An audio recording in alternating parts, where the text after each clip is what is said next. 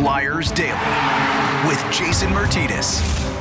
All right, here we go. Another brand new Flyers Daily for Wednesday, June 8th. Part 2 of Ask Billy is coming up in just a moment. We'll get to the second half of Flyers Twitter questions in that segment we like to do, hashtag Ask Billy. If you missed part 1, that was on Monday. Check that out in your download queue and go back and check it out. Some good questions in there and some good ones tackled in this episode as well. Before we get to part 2 of Ask Billy, Bruce Cassidy, fired by the Boston Bruins the other night, Monday night I guess it was, and now the head coaching vacancies in the NHL, there's 5 of them, including the Flyers. Dallas, the Flyers, Vegas, Detroit, and Winnipeg. All teams without a head coach. And Chicago, Edmonton, and Florida are 3 teams that had an interim head coach. You think probably Edmonton and the job that Jay Whitcroft did there, getting that team to a conference final, getting them to the playoffs, and then to a conference final, was pretty good, and he'll likely get extended. And another interesting one will be Andrew Brunette down in Florida. He had his team as the President's Trophy winning team, humming on all cylinders, but a pretty embarrassing second-round defeat against their biggest rival in the Tampa Bay Lightning. Yeah, it's the 2-time Cup champion Lightning, I get it, but they only scored 3 goals in the 4 games and got swept. So where it was probably a slam dunk before that series that Brunette would get the job, I still think that he will. Maybe not as much of a slam dunk now. So really, 6 jobs up for grabs. Again, the Dallas Stars, the Philadelphia Flyers, the Vegas Golden Knights, the Detroit Red Wings, the Winnipeg Jets, and Chicago Blackhawks. So it'll be interesting to see how this plays out. And with Bruce Cassidy out there right now, another potential coach that jumps to a lot of teams right to the top of their list. Those teams I mentioned, and also teams like with Barry Trotz, maybe have a coaching staff in place, weren't thinking about making a change.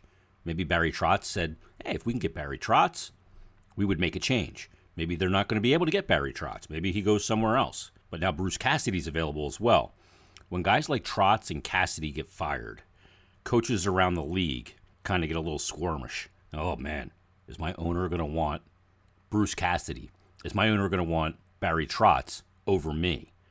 And just because you didn't get let go in the season and you still have term on your contract, that doesn't necessarily mean that you're safe when there's a good coach available. And in this case, a lot of good coaches available. So we'll see how this kind of changes the dynamic in the coaching market. Coaching market kind of trumping the player free agency market at this point with some of the names out there when you consider the guys that are available that are looking to get back in. And you have some cup-winning coaches out there that are available, some really big names and really good coaches. Bruce Cassidy goes to that list now as well. So we'll see how that plays out. But let's get to part 2 right now. Ask Billy. We had part 1 on Monday. Go back and check it out if you missed it. And here is part 2. Flyer Eric tweets in. He says, what will it take for the Flyers to become a desired destination for players? Hashtag Ask Bill. Now, I'm looking for the article right now as I read that from Sean Shapiro of The Athletic. Wrote an article earlier in the year. And I had him on my Flyers or on Stick to Hockey Live show to talk about it. And the Flyers were ranked second after a polling of NHL agents on where they would kind of push their clients to go. And the Flyers came in, third. It said, money being equal, which team or owner would you steer your player clients toward? Tampa was number 1, Toronto was number 2, and the Flyers were number 3. And I asked him why. And he brought up some interesting things. The way they deal with players, the way they take care of their families, the fact that any player that makes his debut with the Flyers, whether you're on for a long career, you're going to get 1 NHL game and that's it. You get to keep the jersey. Yeah. Listen, people, every other city, they got to pay for that jersey. Yeah. Mike McKenna's tweeted about that actually. Mm-hmm. That he said to buy the jersey and Mike puts good stuff out there anyway, but on that particular topic about keeping your jersey, and he has some interesting stuff. It's worth looking up his account to see how much it meant to him, because that does mean something. That does mean something to players. Yeah, he mentioned in his story too that somebody said the Flyers do the little things right, always have, whether it's making the right amenities for the players or having the right things for the wives. So that's a reason. There was a quote that said, you play in Philly and you know the organization cares about you and your family. So they are well thought of in that regard. So that notion that we get sometimes as outsiders looking in, or fans get, that nobody wants to come play here because we had a horrible season. the most attractive thing to a player who has a small window of time to get as much money as he can is money. Right. And Yeah. so, I was going to say the number one thing they can do is have cap space again. Yeah. Be able to pay. That will, that determines a whole lot. I think one of the reasons Tampa comes in number one there, Bill, is there's a couple things. Number one, you can play in Tampa and you can go to the grocery store and not be harassed, even after winning back-to-back cups. You can also take less money to build the team right, but still walk away with more money than in most other markets because of the no income tax. I think that's same thing in Dallas too. Yeah. I mean, I think that's an advantage. I think the league should look at that in some way to try and balance that, but I don't know that you can. Flyers Ginger Ambassador tweets in Yarnballer Kev, and he says, "Can you explain an off season?" He said, "Do these guys have to check in?" He said, "I've heard they get a list of items to work on. Is it at their direction or discretion as to who they train with? Would you agree some guys need face-off circle help, an area really lacking without G?" Now, you get Couturier back, and he's obviously very good in the face-off top. But so as far as an offseason for the player, they have their exit meeting with the management staff. They meet with the media. They meet with me as well. And then they go off into their offseason, and they are, in essence, given a list of what they want to do and when to check in and, get progress reports and all of that stuff, right? Yeah. And the Flyers, the standardized things as much as possible. A year or two ago, they encourage, but you can't require, players to use the facility at Voorhees over the summer. Some guys, particularly young players, do that. Rehabbing players often do that. Other guys, you can't blame them. They want to go home over the summer, and that's fine. Any which way, it's not going to, it's not the be-all and end-all that the player train in Voorhees with the, Flyers facilities and whatnot. But it can certainly help.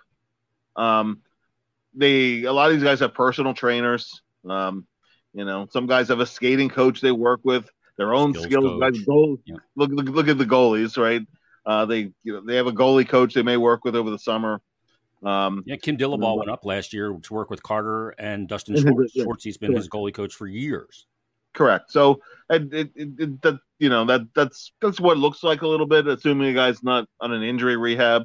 And it's a step-up process. A guy will usually take off a month, 6 weeks, relax a little bit. I mean, he'll still hit the gym and whatever. He does check in with the team.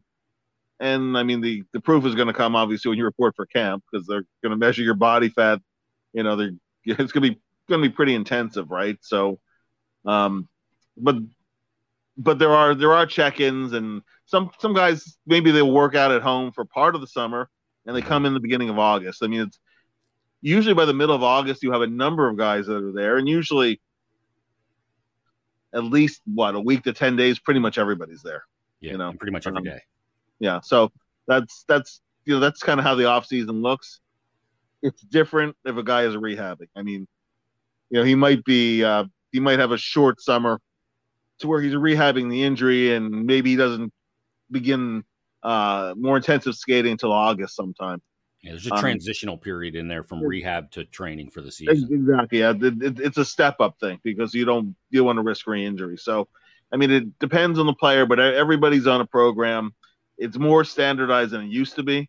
It used to be. I mean, part of the reason why the training camp is as long as it is, at least traditionally, was players had to lose weight. Yeah, a lot of guys, they would go home, they drink beer, they go fishing. Those days are gone.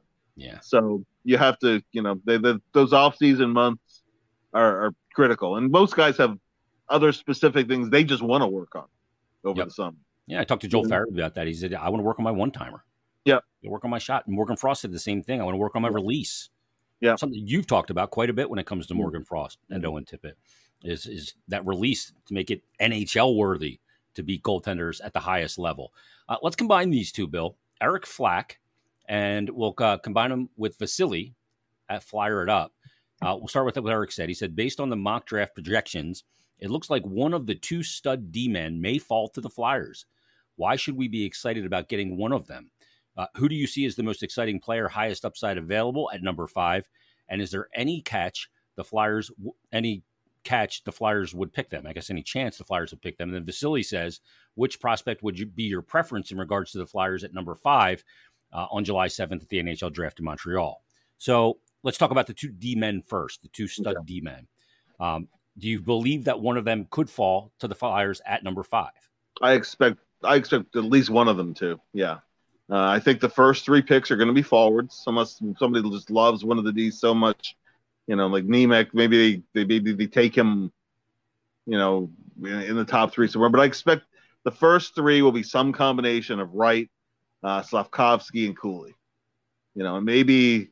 You hear the buzz that, hey, it's not 100% that Wright goes first. Yeah, I don't know. Silly season stuff. Yeah. Although sometimes,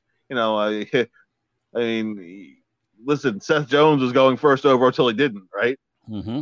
Yeah, and obviously McKinnon certainly worked out as the first pick, but sometimes that guy, he's number one, and then maybe he's not. But it's still going to be some combination of those guys in the top 3, I think.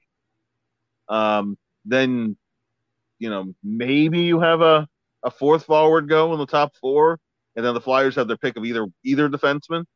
I would be very comfortable with the Flyers taking either guy. I mean, I'm and speaking personally, if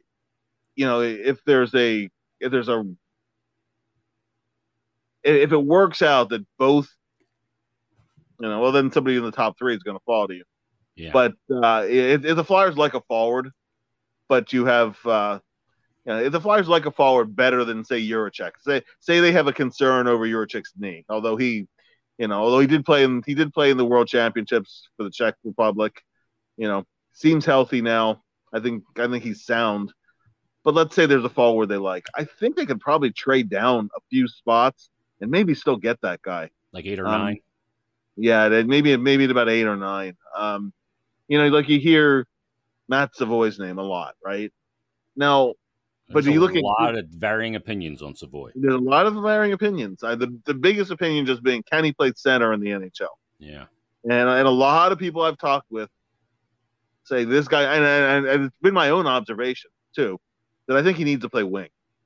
And nothing wrong with that. If you think he's going to be an impact winger, then make him a winger. The Travis Konechny was a junior center who became a winger. Yep. Many smaller wingers in the NHL were centers just because they're smarter and more skilled, and their coaches in the junior level put them at center.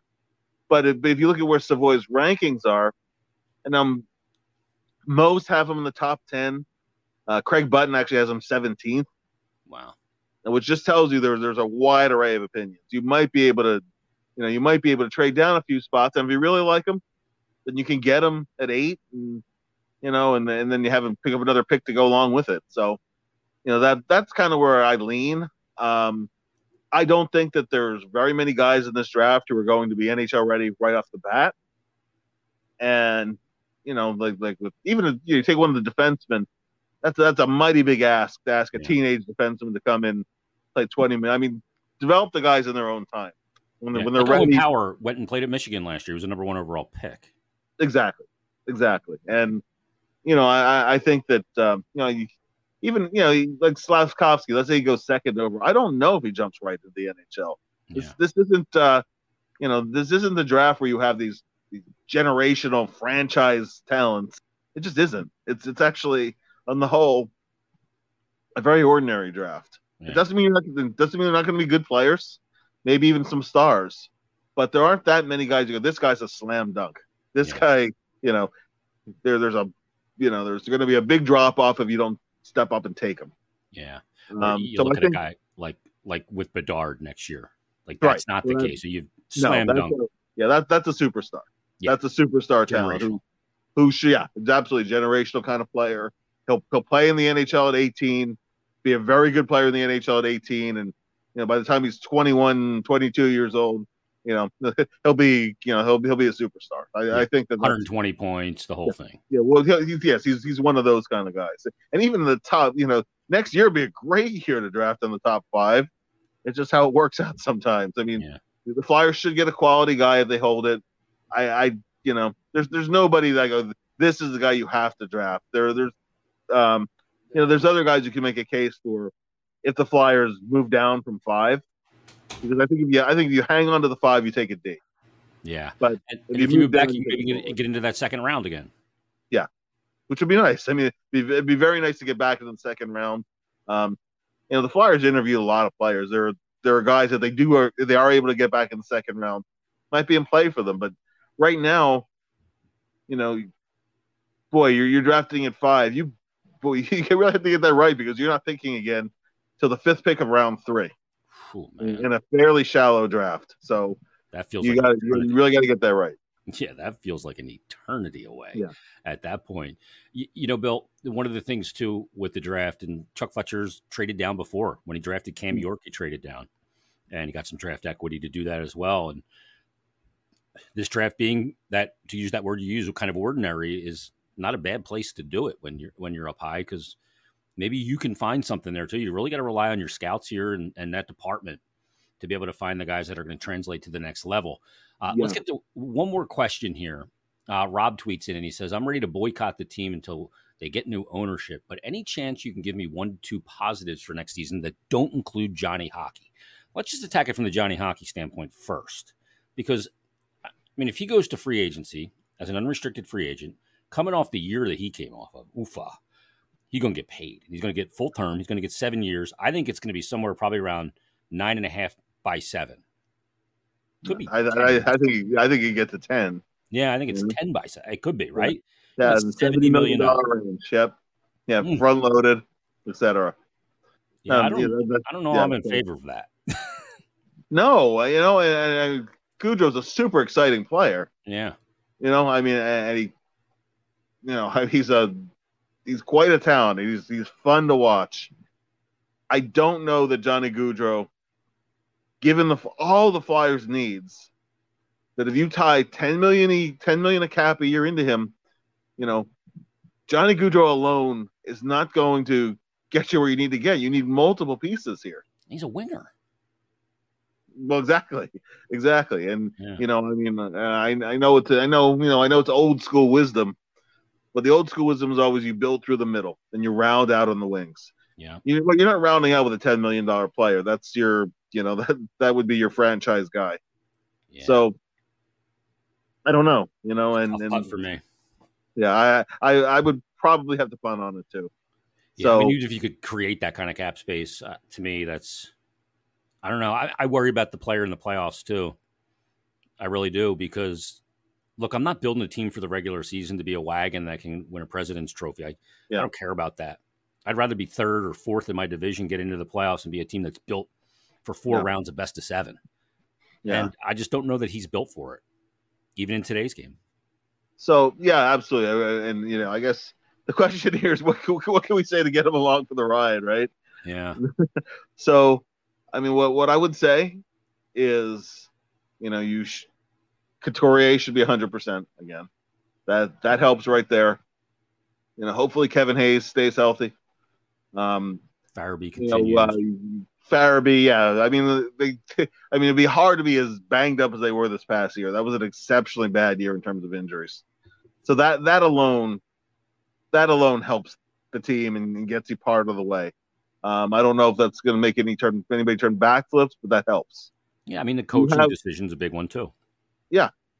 Get the right coach, the right system, the right buy-in. Cut the goals against average, which still has to be cut significantly. I mean, that's why. I mean, that's why you and I talked about Trotz so much, because he has a track record of doing that, and he doesn't need great talent there to accomplish that. If you jump up in goals against average rank, well, so is your league standing. You will move up considerably in the standings to where you're at least a bubble team.